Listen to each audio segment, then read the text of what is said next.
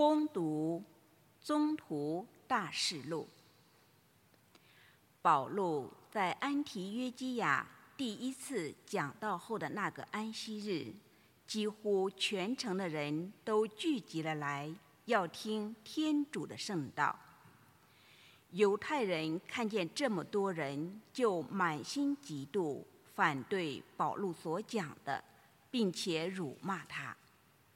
保禄和巴尔纳伯却放胆地说：“天主的圣道本来先应讲给你们听，但因为你们拒绝接受，并断定自己不配得永生，好吧，我们就要转向外邦人去了。因为主这样命令我们说，我已立你做外邦人的光，使你把救恩带到地极。”外邦人听了都很高兴，赞美主的圣道。那些被预定获得永生的人都信了。主的圣道传遍了那地方，犹太人却唆使敬畏天主的尊贵妇人和城中的要人，发动迫害保禄和巴尔纳伯，把他们驱逐出境。二人当众把脚上的尘土拂去，往依科尼雍去了。门徒都充满喜乐和圣神。这是上主的圣言。普世大地看见了我们天主的救恩。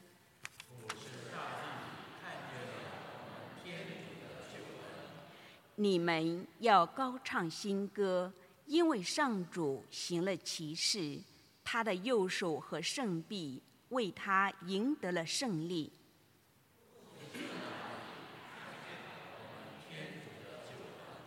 上主宣布了他的救恩，将他的正义显示给万民。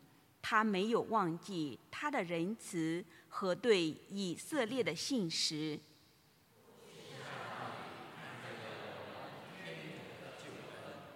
大地四极的人看见了我们天主的救恩，普世大地，请向上主欢呼，咏诗赞颂，载歌载舞。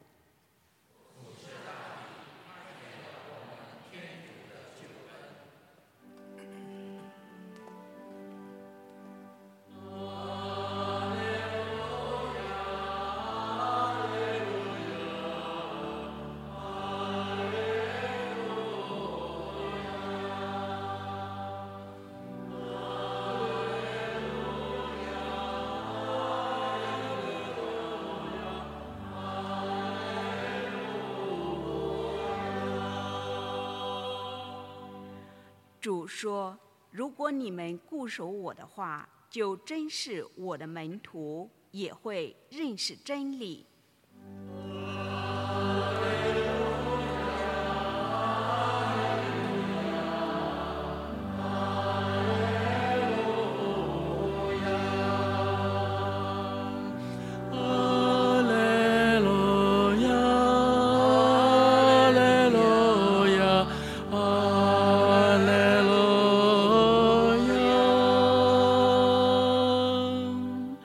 愿主与你们同在，也与你心里同在。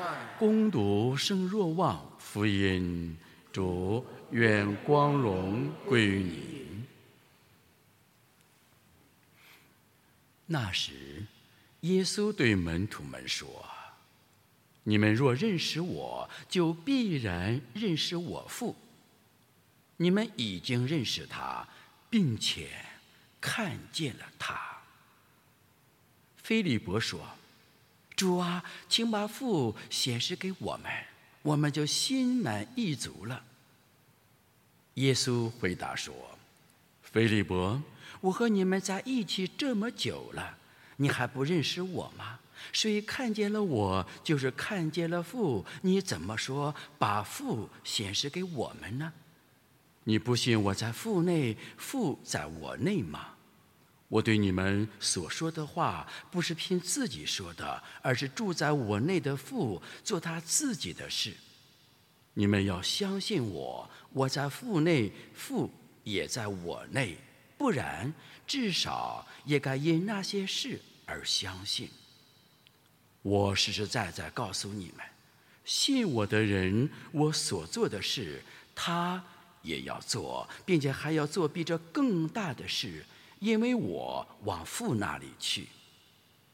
你们因我的名无论求什么，我必要践行，使父在子身上获得光荣。你们若因我的名向我求什么，我必要践行。以上是基督的福音。基督，我们赞美你。请坐。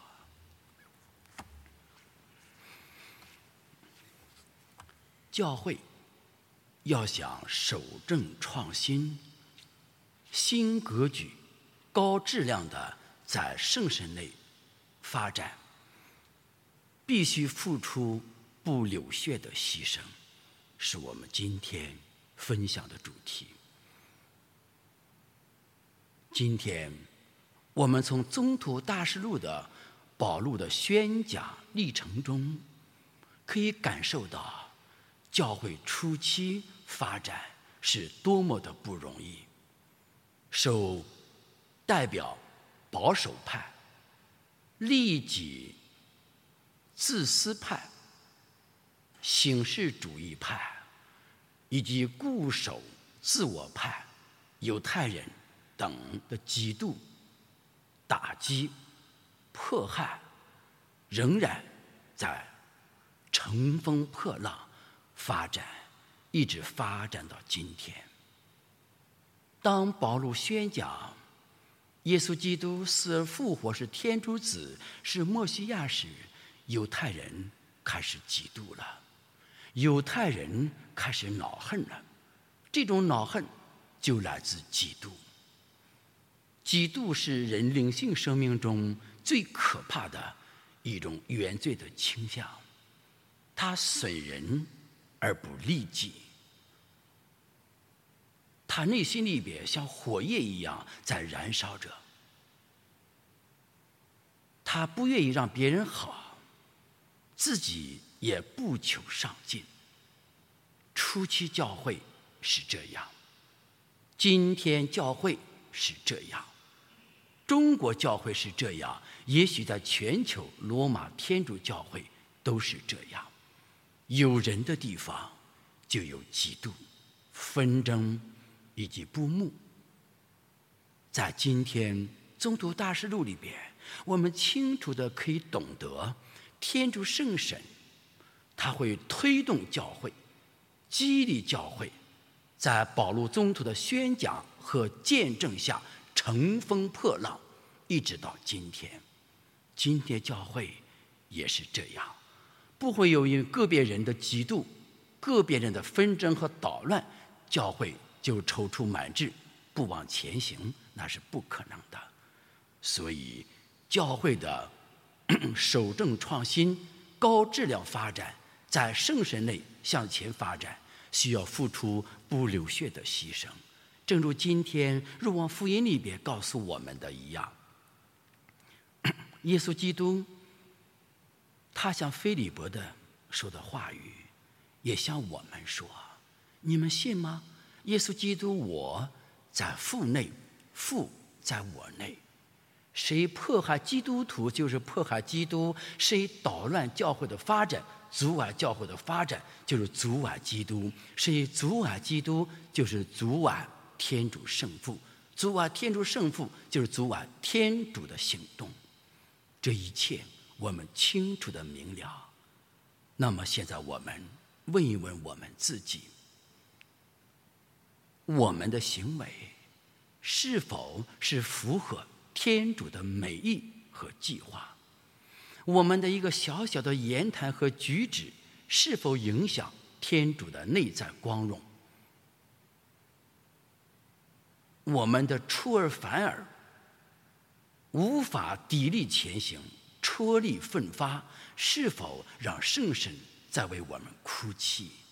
从一件小事上就可以懂得我们的心在哪里。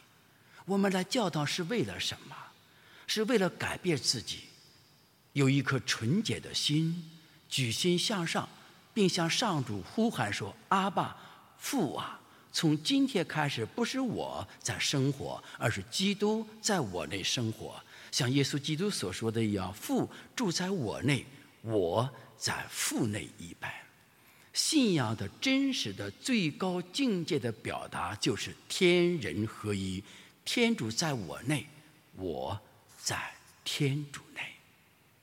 亲爱的弟兄姐妹们，教会的发展需要每人的付出，教会的改革需要我们付出不流血的牺牲，教会的守正并在方法上创新需要我们每人更多的努力，更多的参与，更多的持之以恒，更多的不离不弃。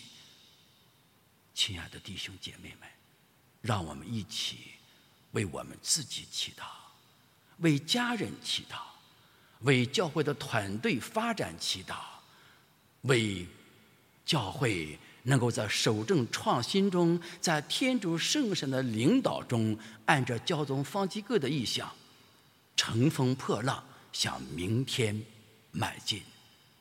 教会的发展需要付出不流血的牺牲，成圣的牺牲。